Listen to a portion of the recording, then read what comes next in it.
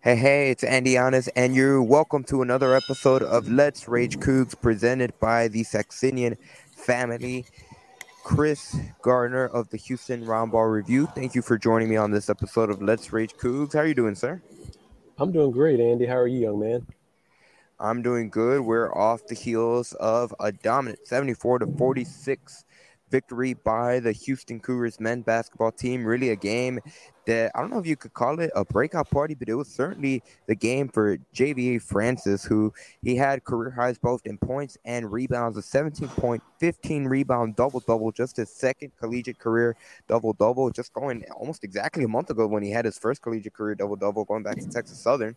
But this was an impressive showing from Francis. Marcus Sasser looked like he was able to get it in groove from a shooting aspect, got up to 17 points to match JVA's 17 points as well. And just top to bottom, Houston looked much crisper on defense against North Carolina A&T. So let's just start from initial takeaways. What were your initial takeaways from the Cougars' big victory over the Aggies?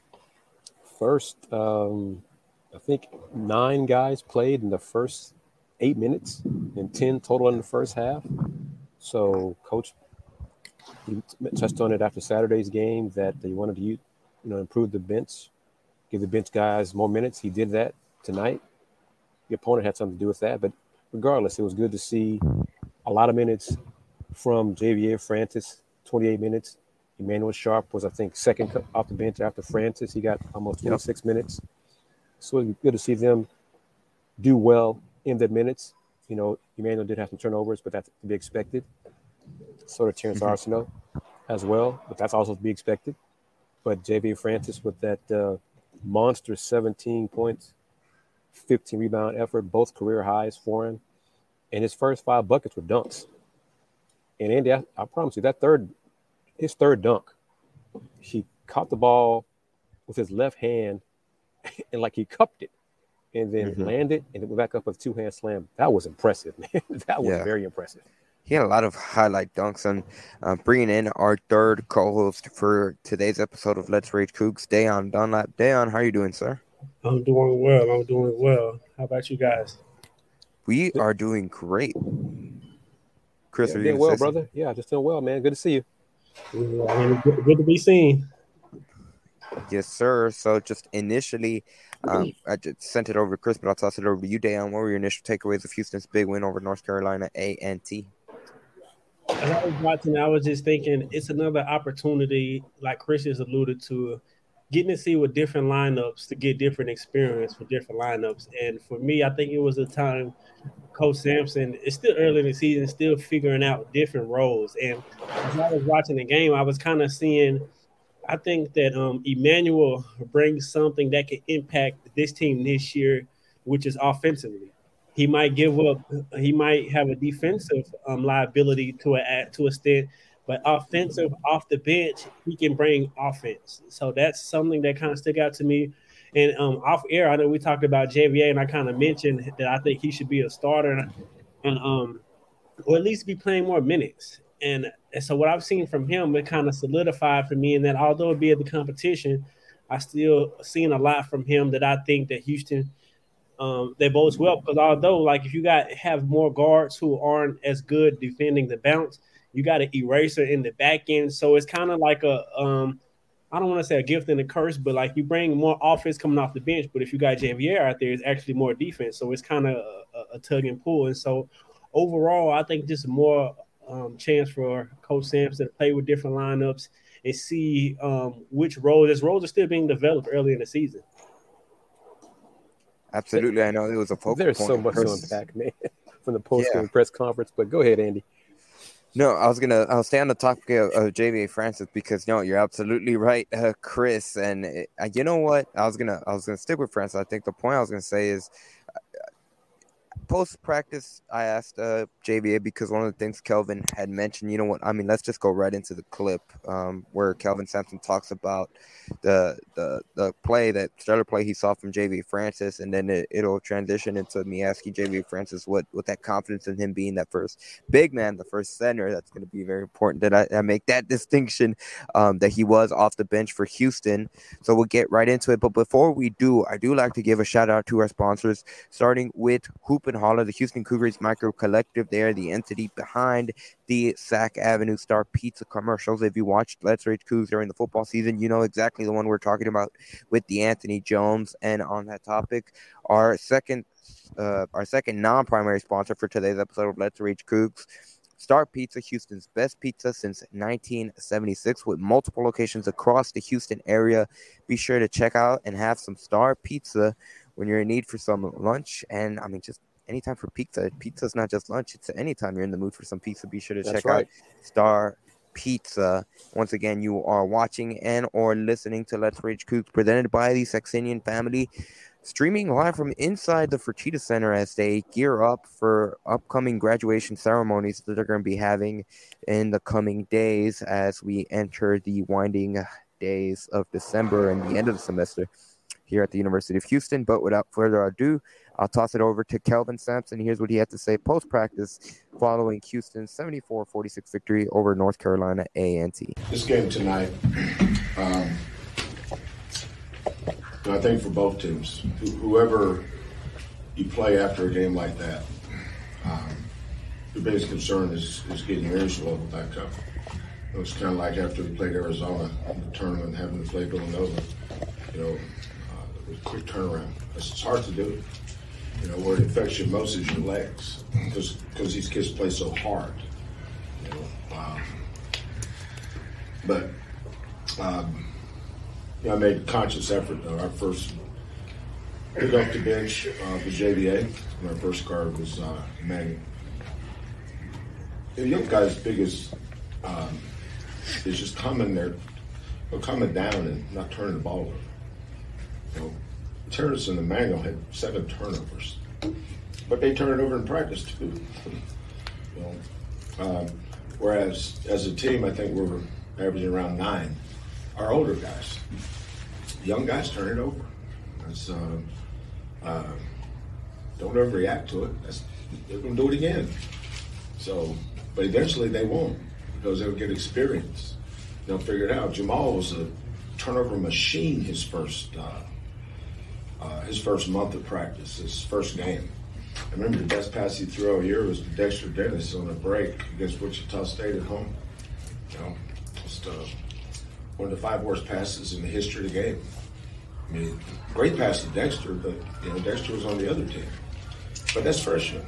You know, they're just not comfortable yet. It takes them a while. You know, JVA, even though we didn't redshirt him last year, he got to play in a lot of blowouts. He got 4 minutes here, 2 minutes there, 5 minutes here, 3 minutes there. That helped him.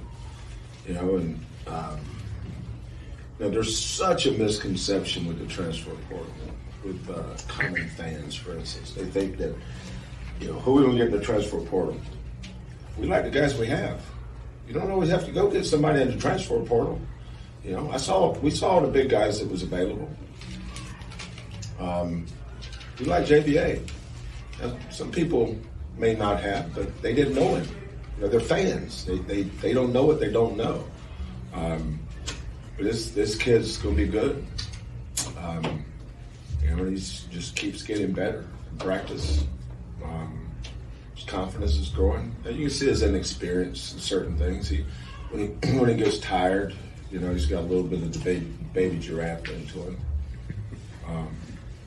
But you know, he's on a team with kids that believe in him. He's got great teammates. He's a great teammate. So, you know, if you get double figure, you know, there's 3 levels you can sign the bubble. So, JVA, how many rebounds you have, JVA? 15? Ooh, 7 offensive. Pretty good, big man.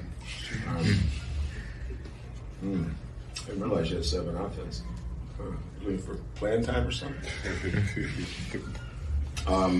But he signed a bubble tonight. Was that your first time? How many times? Like 3 or 4. Since you won this year? Mm-hmm. My bad. My bad, world champion. So he's just got to keep coming. So you keep developing and being able to rest a lot of these guys. Let these other guys play, man. They need to play. The more minutes, the better. Okay, Andy. JVA, on that topic, like Coach alluded to, you were the first forward off the bench that entered today's game. He's not a forward. He's a center. First center off the bench. First big man. First big man, got it. Off the bench, and you just talked about really the what does that say for you from a confidence standpoint that Coach has that trust in you to be that first big man off the bench, and then also once you're in the game and you start getting rebounds, is it kind of like, are you locked in on just getting rebounds? What's your mindset in that aspect? It tells me a lot, that I know he has confidence in me, that he wants to see me grow, and that's why he leave me out there. And I know my job out there is to get rebounds, defend, pick and rolls, and so that's every time I go out the floor, every time I go on the floor, that's my main goal is just to rebound and stop the ball, and I just let everything else just come.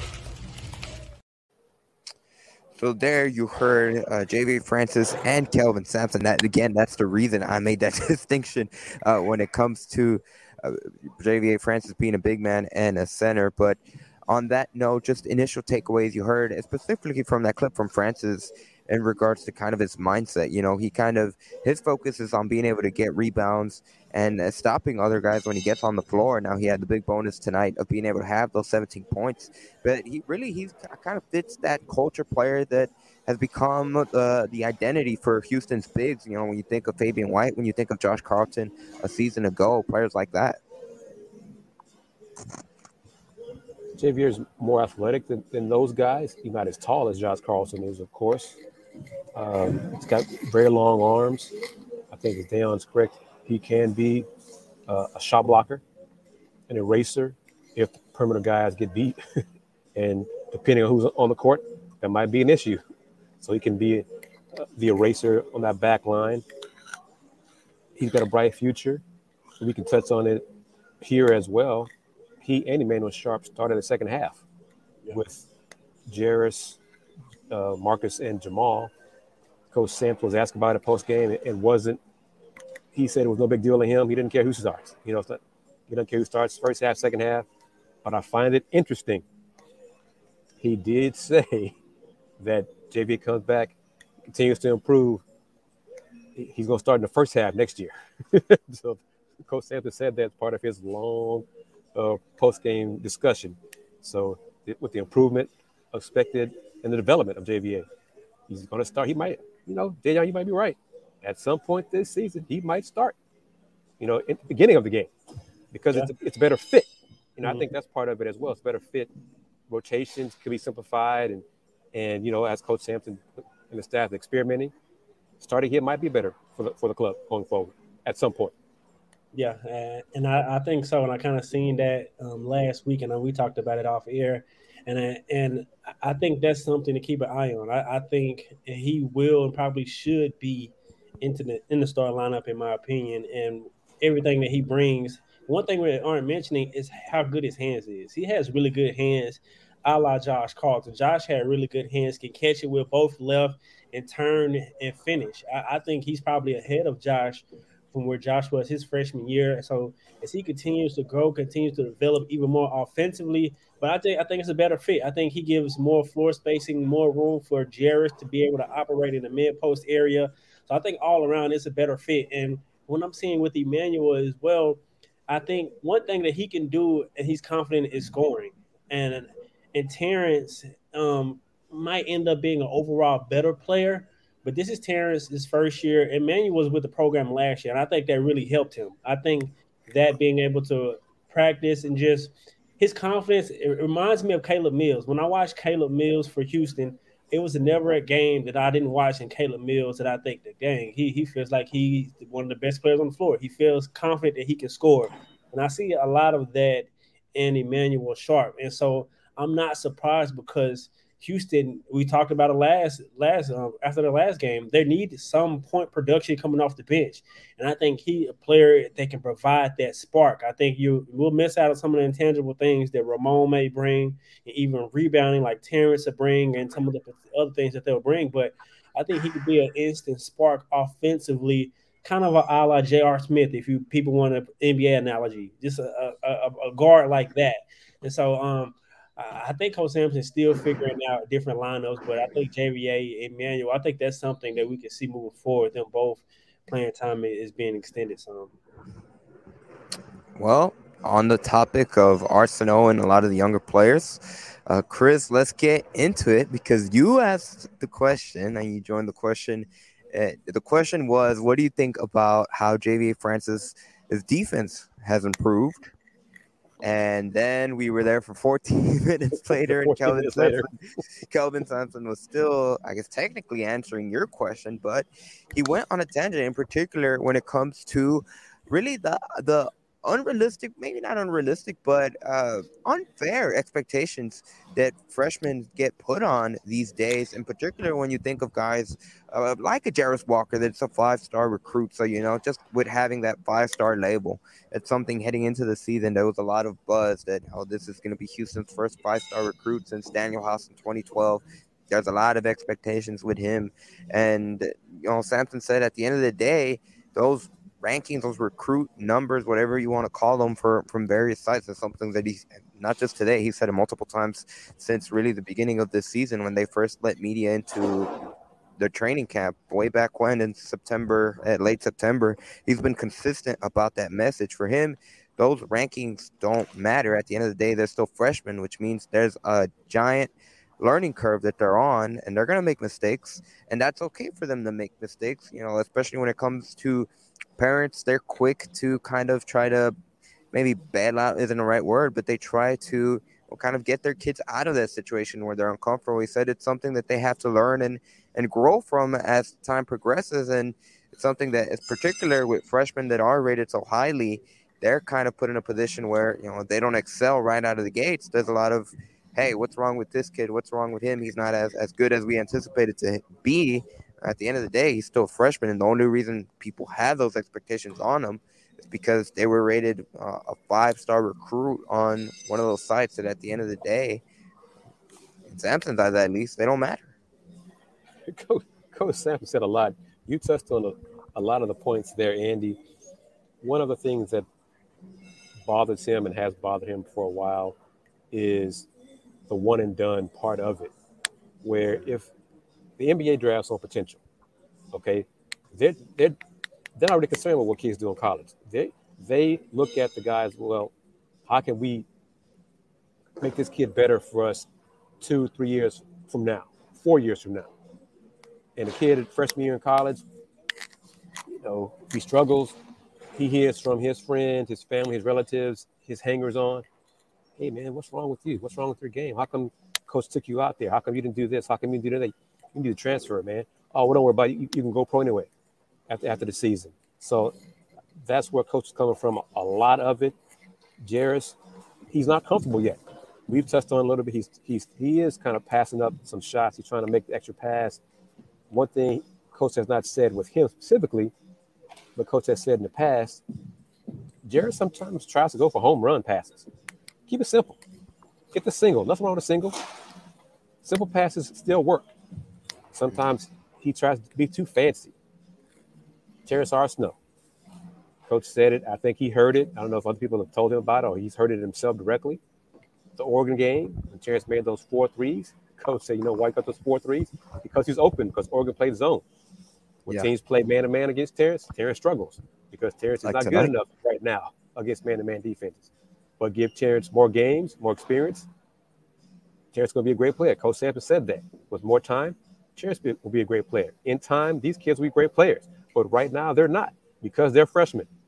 That was the message Coach Sampson was hammering home over and over and over in his 14 minutes discussion answer to my question and a lot of others as well. And I'm not surprised. I'm sorry to cut you off. And I'm not really surprised with that because in the age of social media, I wonder Coach Sampson, for him to be as coaching as long as he is, and even coaching before social media. I'm interested to hear from his perspective. What's the difference for him dealing with young men who obviously have changed? Things change, times have changed. So what it's like for him. I know he says a lot that we only opinion that matters is within this room, but I'm sure it's an adjustment for him to how he coaches and teaches and reaches different players with different expectations. I'm interested to hear him say that, but I think overall there's a lot of true and a lot of great points because a lot of players don't really. I'm not gonna. I don't really want to say that, but I think it is true to that. A lot of outside noise doesn't really make them focus where their feet are and focus on what they're doing right now to really, really fully hone in and develop. But I think Coach Sampson has that voice and that experience to get the best out of players who may have some of those different factors. Because one thing Coach mentioned, and you can add to this, is Coach said, "Can you imagine if Jarris is here with the Cougs for 3 years?" Yeah. Okay, and he didn't say it's going to happen, but he said, "Can you imagine Jarris getting 30 games this year, and 30 games next year, and in his junior year? Could you imagine how much better he'd be with 3 years in this program?" That's the issue that he's acknowledged that he and the staff are dealing with, not necessarily Jarris, but other programs, top-notch programs, are dealing with 5-star rating kids, and if they have 2 bad games, oh, something's wrong with the coach, something wrong with the player, it's a different era. And Andy, Dayon, and the folks tuning in, watching this, I don't think it's going to change. But what would fans be okay with the staff not getting one and done type talent, but talented players that would stay at Houston multiple years in the Big 12?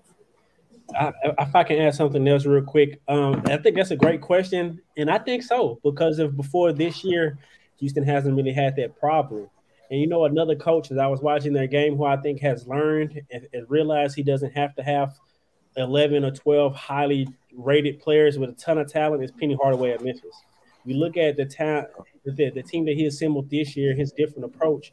He still is recruiting high-level kids, but he has sprinkled in with some transfers, sprinkled in some players of experience, and I think that's something he probably learned from his experience in coaching. And I think Coach Sampson's kind of already on the curve, but the program gets bigger. I think they're going to have to maybe turn down some of those one-and-done kids or not recruit them. But like Chris, you made a really great question a couple of weeks ago. Would Coach Sampson potentially have where he has more than one and done? I think we have all agreed that probably not. I think it would have to be with necessity of the team, actually team needs. And so that's something to keep an eye on.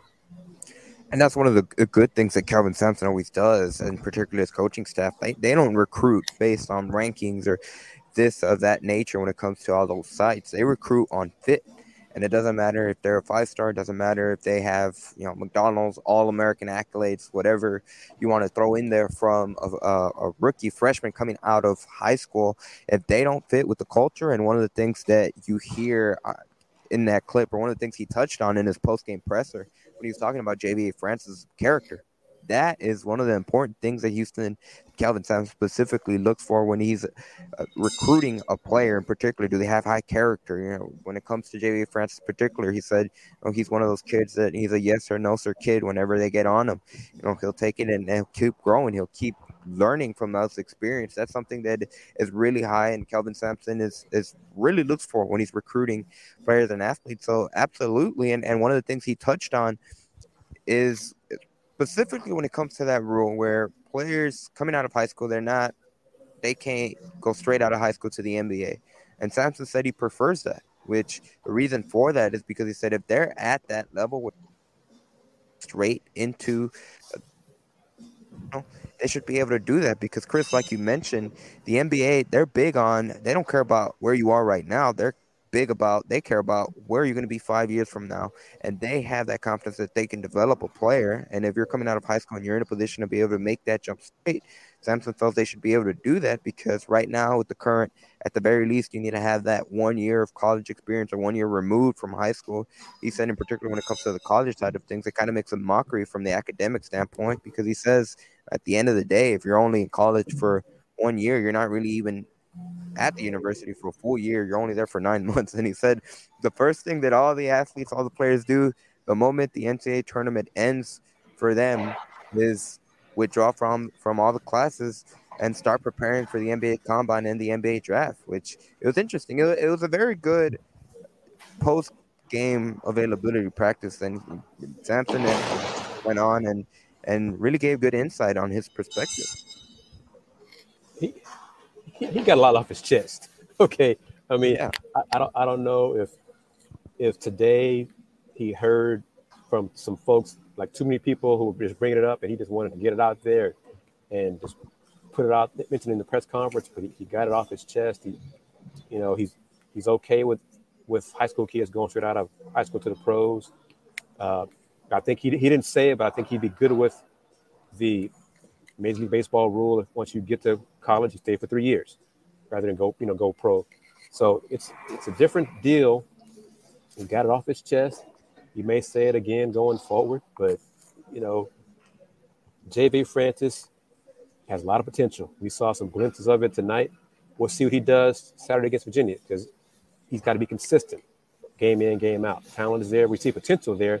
Now let's see what he does against better team, better competition on the road, because against Oregon, he had 0 rebounds.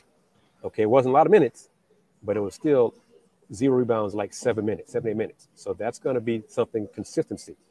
15 boards tonight and 27 minutes of change. Potential is there. He's got to bring it out of game in, game out consistently. And if he does, come into the season, not many folks are expecting him to be a factor offensively and defensively for this year's squad. That's an added piece to the team. It's kind of weird. I mean, I agree with you, but I thought he would. I didn't envision J1 and Jared starting together. And so that was surprising to me. Andy would always talk about it, and I would always think there would be lineups where they would be both finish the game together. So as the kind of season is playing out, I'm kind of seeing what I thought initially kind of coming into fruition. I think J1 eventually probably will be back in it, coming off the bench more in his bench role, bringing instant energy and bringing everything that he brought in previous years. And I think J1, I thought Reggie or JVA, as Coach Sampson calls him, will start at the center spot. And I didn't think J1 would start. And so I envisioned him playing more minutes early on versus him kind of earning and playing into his role. And so I kind of see it now. I didn't know what he had, though. So to Chris's point, I didn't know what we had with him because I haven't seen him. Because like Coach Sampson said, fans don't know what they don't know. We don't see them every day. Right.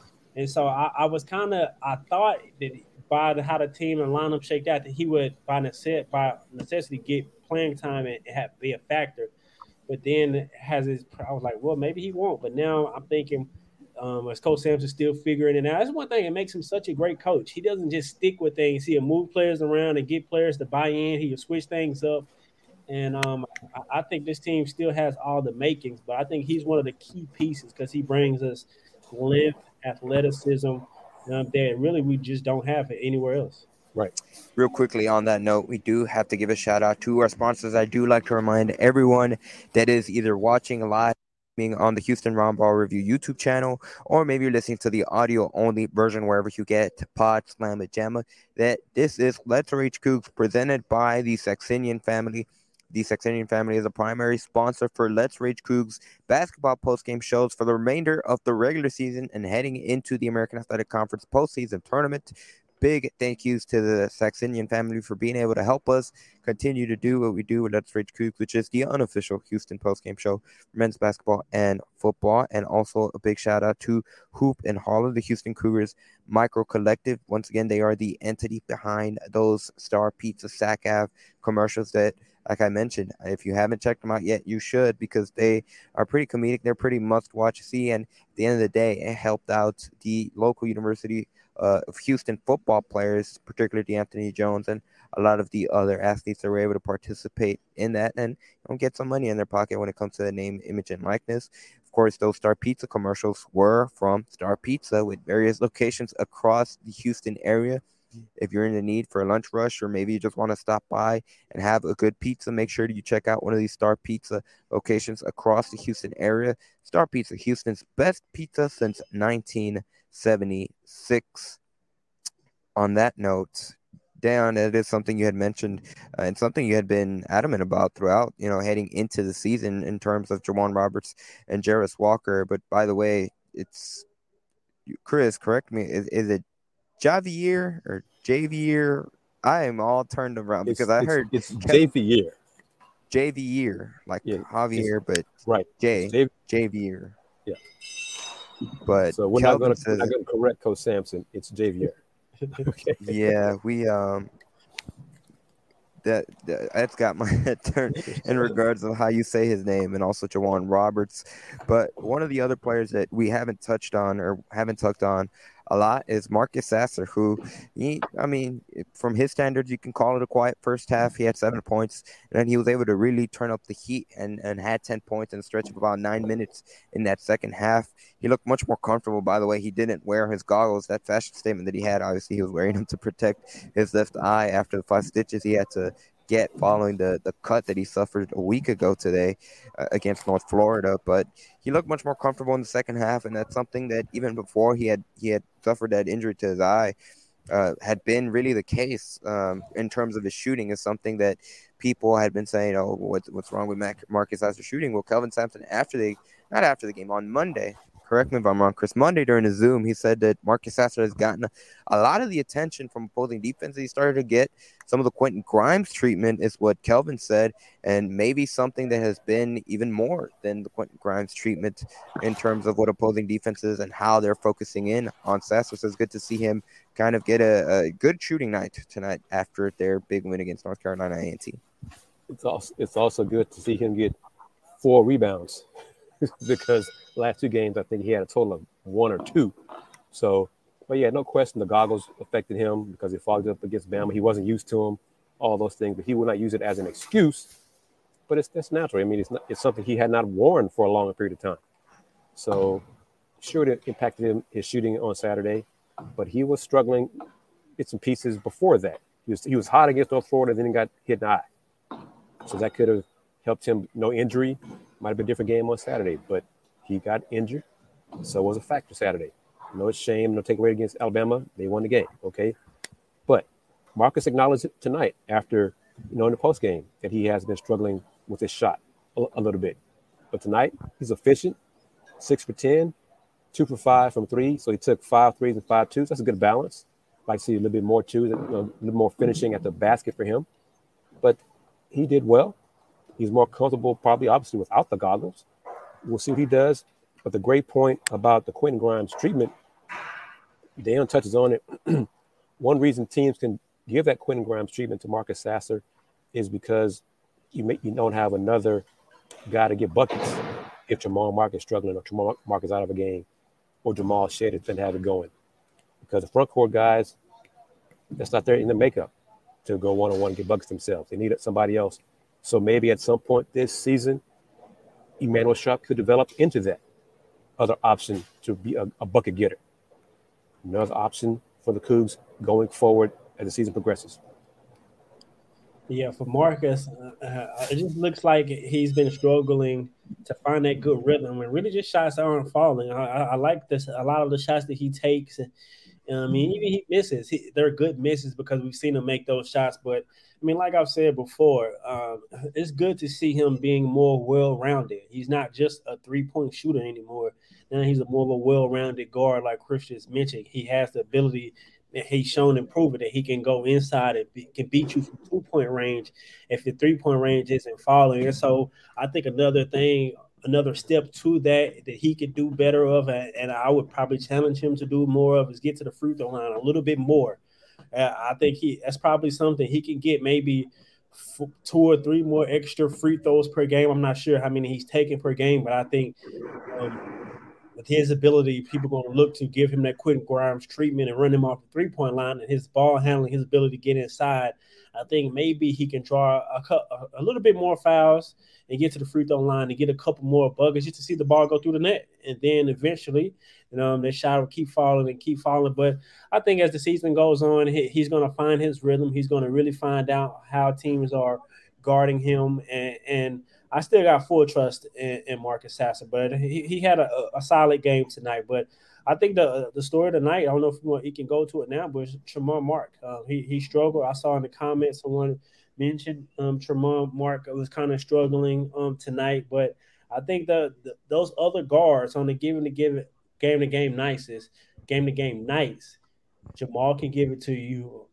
Tremont can give it to you, but who's going to be that other consistent? Or if Marcus isn't have it going, who's going to be someone that can help you? I mean, because there's going to be time. Well, Mark is going to be the first person on the scouting report, no matter who Houston plays. I'm sure Jarris is on there as well, but I think Marcus is probably first and rightfully so. And so I think the other guards, Tremont, I'm still waiting on him to be fully unlocked, but he's still such a young player. He's still gaining more experience as well. Absolutely, and that's been something that Kelvin Sampson has reiterated throughout. When you look at the makeup of his roster, especially at that guard position, and when you get Marcus Hassan, Jamal Shedd, obviously they're 1 and 2, and then when you get under there, Tremont Mark, he had his freshman season, and then last season we know the story of last season. He had been dealing with the shoulder injury, got shut him down. Kelvin said he doesn't really count that as a sophomore year for him. So for many instances, this is just his third semester playing basketball, something that Kelvin has said in the past. So I think it's something that again, he had 1 point today, 0 for 5 shooting from the field. Just what you see from a lot of the younger players when it comes to that inconsistency standpoint. And that's kind of the story of the team so far early on. Can you look top to bottom, Emmanuel Sharp, Terrence Arsenault, particularly in the guards, even Ramon Walker. I know he played a key role for the Cougars a season ago, but he's still just a sophomore, and he's still kind of in that transitional phase for Houston where that's going to be the biggest challenge. And I think Chris and Dan, I'm curious to get your thoughts. That's going to determine how far this team can go. It depends on, like you said, Dan, who can maybe develop is not the right word, but who can get to that point where they're at a consistent level night in and night out where, okay, we know Marcus Sasser is going to do this. We know Jamal Shedd can provide this. Who will be that other guy down, like you said, that's going to help Sasser out and keep that pressure off him from opposing defenses? I think Sharp got a lot of minutes tonight based on what he's done in practice the last day or two. And Tremont just didn't have it early on. And it was kind of maybe to do with the opponent a little bit to A&T, other than Cam Woods, who got plenty of buckets tonight for the Aggies. Yeah. But Emmanuel Sharp, he got some rebounds too. So that helped him stay on the floor as well. So his scoring threat helps, but as long as he is not a minus defender, and part of that is rebounding. So if he can crash the boards, because Javier cannot get all the boards, somebody from the backcourt at the wing position got to get the rebounds too. So Emmanuel got some tonight. Marcus got some tonight. So they got hit by the bigs as well on the boards, because if you do that, then it helps everybody maintain a rhythm. You can get Emmanuel get the ball off the defensive glass. He can push it up or pass to Jamal or Marcus and maybe get in transition quicker instead of relying on a big to get the rebound all the time. This team is very young.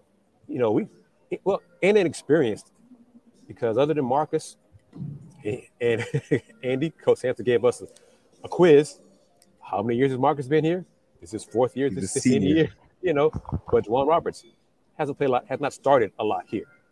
And other than that, Jamal Shedd started last year because of injuries. Jamal Mark, injured last year. Emmanuel Sharp was here last year, didn't play. Jarris, Terrence, freshman. This is a very inexperienced team, and I think we've forgotten that at points this season. Yeah. And yet they're still 10-1 with a lot of room to improve as the season progresses. Yeah, still inexperienced, and I think Emmanuel can bring another option of scoring when whether Marcus, Jamal, or Tremont, or whomever doesn't have it going. And just watching the games all this year, and that's the difference between him and Terrence. As I think right now, Emmanuel is just a more confident scorer. I mean, I'm not going to say he's a better, but I think his confidence in scoring is probably a little higher than what Terrence's is. It's just an observation, and I think Coach Sampson realizes he probably won't admit it that this team isn't going to be a great rebounding team like years past, and so maybe I need to input more offensive because the name of the game, I mean, like Coach Sampson, is outscoring the team. They don't count stops. And so I think I'm sure we probably can ask him about this. And I don't know if he will admit it, but I think this team needs more offensive options to put the ball in the hole because I mean the identity and the culture is still there. And although you might not be a great rebounding team, you still can collectively rebound it and don't get killed on the boards. But I think he may be willing to surpass some of that just to get more offense because Terrence, he's been inconsistent offensively. He's gotten a lot of good looks, but you give Emmanuel some of those looks that Terrence got, I think he makes some of those shots. And so I definitely think that he can impact this year's team offensively, probably coming off the bench. And to Ramon, I think he settles for a lot of threes. As big as he is and as good as he is finishing, I would like to see him drive the basketball more and not settle for so many threes because I think he can do more with that. He's shown to be a good free throw shooter, and the body that he has, maybe he can try to create more contact because he brings everything else outside of that scoring aspect. And so I think it's just a balance. Coach Sampson is still figuring out with that first guard coming off the bench. What do I need on any given night, and what does this team need consistently from the first guard coming off the bench? And I think that's an interesting point because going back to the Alabama game, there was a 3-pointer that Ramon Walker took. I believe he was in the wing, and Kelvin Sampson was not happy with that shot the moment he took it.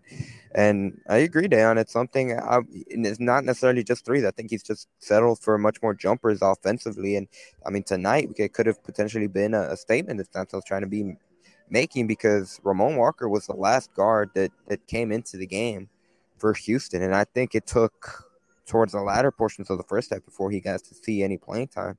So that'll be interesting to see down the stretch. Chris, I'm going to go over to you in a second. But first, our final segment break. As we enter the final segment, we'll look ahead at Houston's next opponent. Once again, I do like to remind you guys that you are watching Let's Rage Coogs presented by the Saxenian family. However you may be listening, wherever you may be listening, this is Let's Rage Coogs, the unofficial Houston postgame show of Houston men's basketball and football, streaming from inside the Fertitta Center. And also a big thank you to our other sponsors, including Hoop and Holler, the Houston Cougars, Micro Collective, the entity behind those Star Pizza commercials with DeAnthony Jones and Zach Ave. And they are promoting Star Pizza, which also happens to be a sponsor for this episode of Let's Rage Cougs. Star Pizza with multiple locations across the Houston area. Be sure to check them out because they are Houston's best pizza since 1976. And you can never say no to a good slice of pizza. Well, in my case, Chris, I don't know, Dayon, I don't know about you guys, but whenever I eat pizza, I eat more than one slice. Probably too many slices from my aspect. At least four at a time for me. At least four at a sitting. Yeah, I agree. Even then, I think that might be the tail end. But real quickly, this is not Houston Cougars news, but it is prevalent. Former Houston Astro Carlos Correa just signed a 13-year deal with the San Francisco Giants worth $350 million, which, I mean, good for him. He got that bag, but yeah, that's crazy. 13 years, $350 million. Those contracts never seem to work out, but we'll see. I mean, good for him. He secured the bag. Yeah, I never begrudge a player for getting the bag, but from a team perspective, 13 years. You know what can happen in 13 years? A lot can happen in 13 years. Yeah. Man. I wonder how much of that is guaranteed, man. Golly, 13 years. But baseball is doing that. They got 8, 9, 10, 11, 13-year deals. The NBA went away from that. The NBA used to do that years ago, and now their max is like 5 because owners are like, we can't keep locking in these long-term contracts, to players because guys get hurt. And then it's an anchor on the cap. Baseball's a different thing. Maybe at some point they'll find that out too, realize it. 13 years, man. Okay. Pray for Carlos. 2035. Chris Wow. till 2035. I will be 35 years old when his contract expires.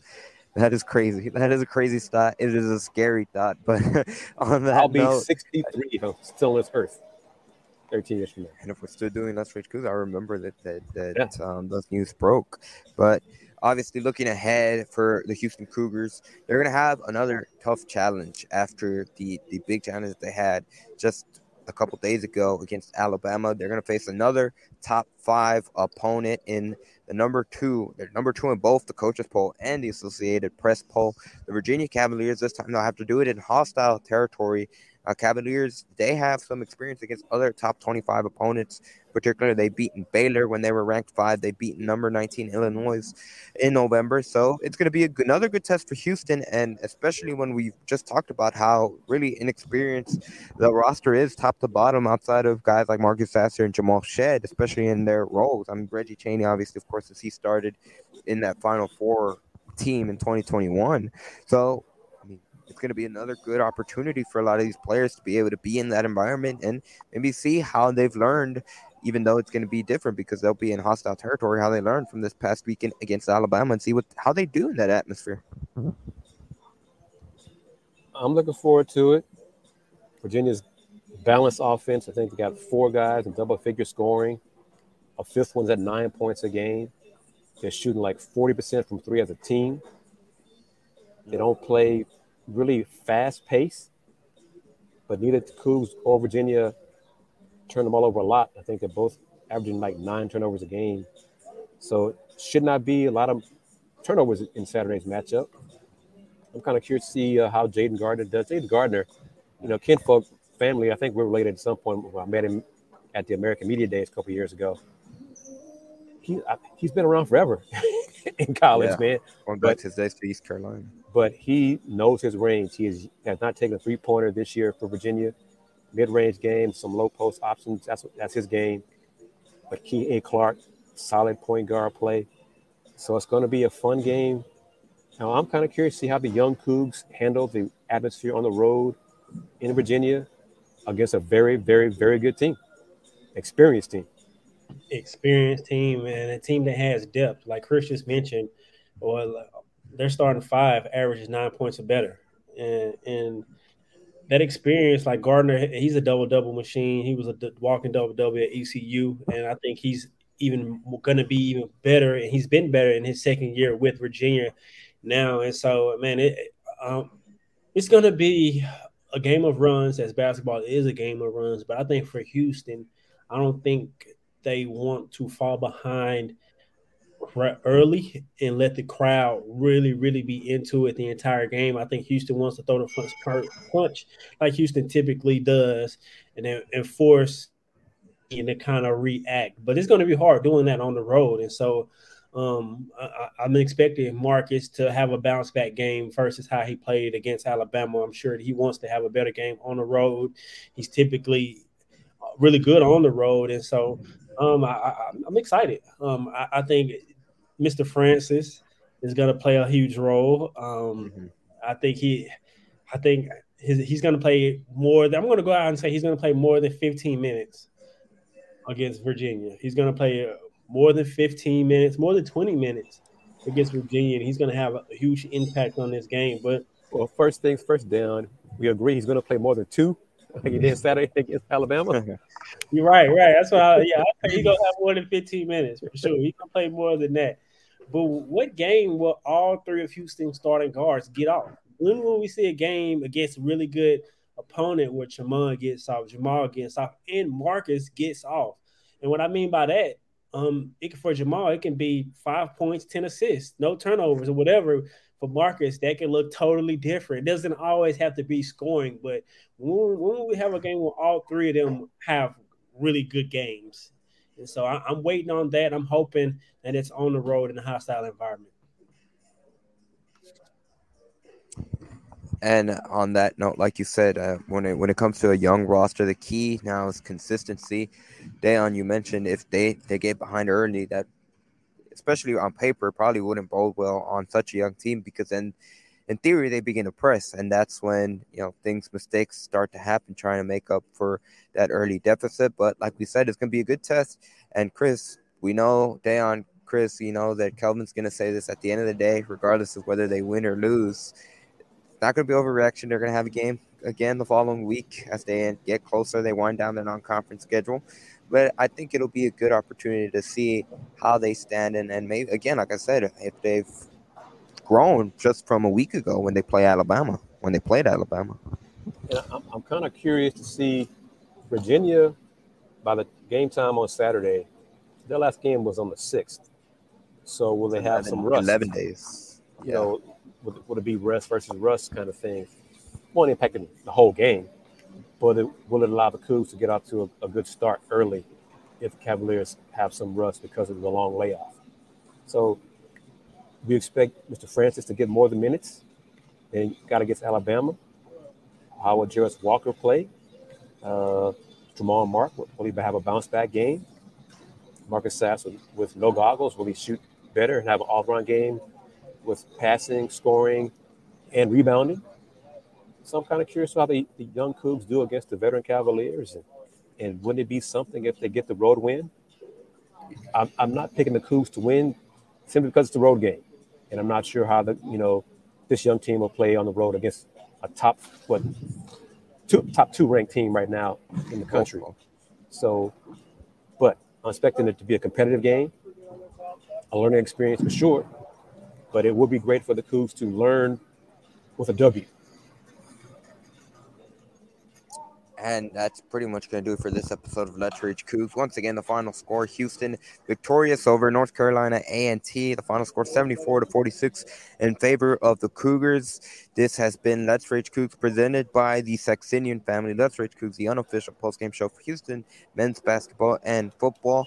Big shout out to our two other sponsors, and Hoop and Holler, the Houston Cougars Micro Collective, the entity behind those Star Pizza commercials, and another shout out to Star Pizza, Houston's best pizza since 1976, with multiple locations across the Houston area. Be sure to check them out, and of course, tell them that Let's Rage Cougs sent you by.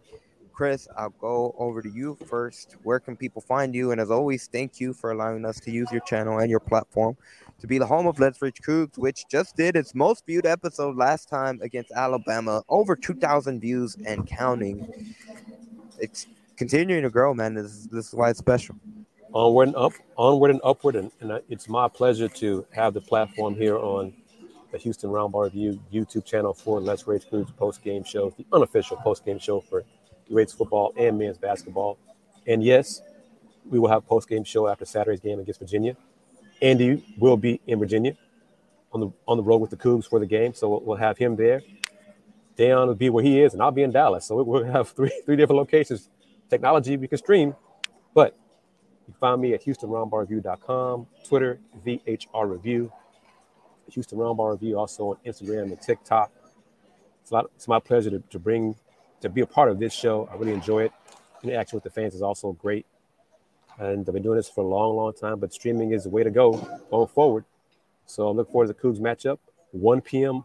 Central Time this Saturday on ESPN2. Tune in. We'll see what the Cougs do. And look forward to a great matchup. But I've been doing this since, I think, 1994, Houston Roundball Review. Local name, global perspective. Dayon, where can people find you? You can find me, like it shows at the bottom of the screen, at Dayon Dunlap on all social media platforms. I'm happy to be alongside you guys doing this post-game show. Thankful for Chris to allow us to use the platform. Thankful for Andy for trusting in me to allow it being him the co-host, not only in this show, but also on our podcast as well. So be sure to follow our podcast account, like and subscribe to our YouTube account as well. And I'm excited for this matchup. I'm predicting that the Cougs bounce back on the road, hostile environment, and Marcus is going to lead the way. And I'm expecting Marcus to have a bounce back game. And I think Jarris is going to have a double-double. I'll go out and predict he's going to have a double-double as well. We shall see. We shall see. Again, it'll be an exciting opportunity for those of you that may be interested in finding me on Twitter. You can do so at @Aones_5. And most importantly, like Dayon mentioned, be sure to follow us on YouTube on Pod Slamma Jamma. That's PAWDSLAMA JAMA. In case you haven't missed it, I got an opportunity to have a cool one-on-one sit-down interview with Terrence Arsenal just last night. They were recording this on Monday night following the Alabama game ahead of this game against North Carolina A&T, and it was a cool conversation. He talked about how really key Kellen Sampson was to recruiting him to the Houston Cougars and the relationship they have. So that was a really good interview. And of course, because it was one-on-one, I got to post the whole thing, which is the most exciting thing and most cool thing about that. But once again, the final score from inside of Virginia Center: Houston 74, North Carolina A&T 46. They'll be back on Saturday afternoon against the Virginia Cavaliers, number 2 Virginia Cavaliers. It'll be a 1 p.m. tip-off Houston time. It'll be 2 p.m. East Coast time for anyone that may be traveling up to Charlottesville. Until then, we'll see you again on Saturday. Once again, this has been Let's Rage Creek presented by the Saxenian family, and we'll see you on Saturday. Go Coogs.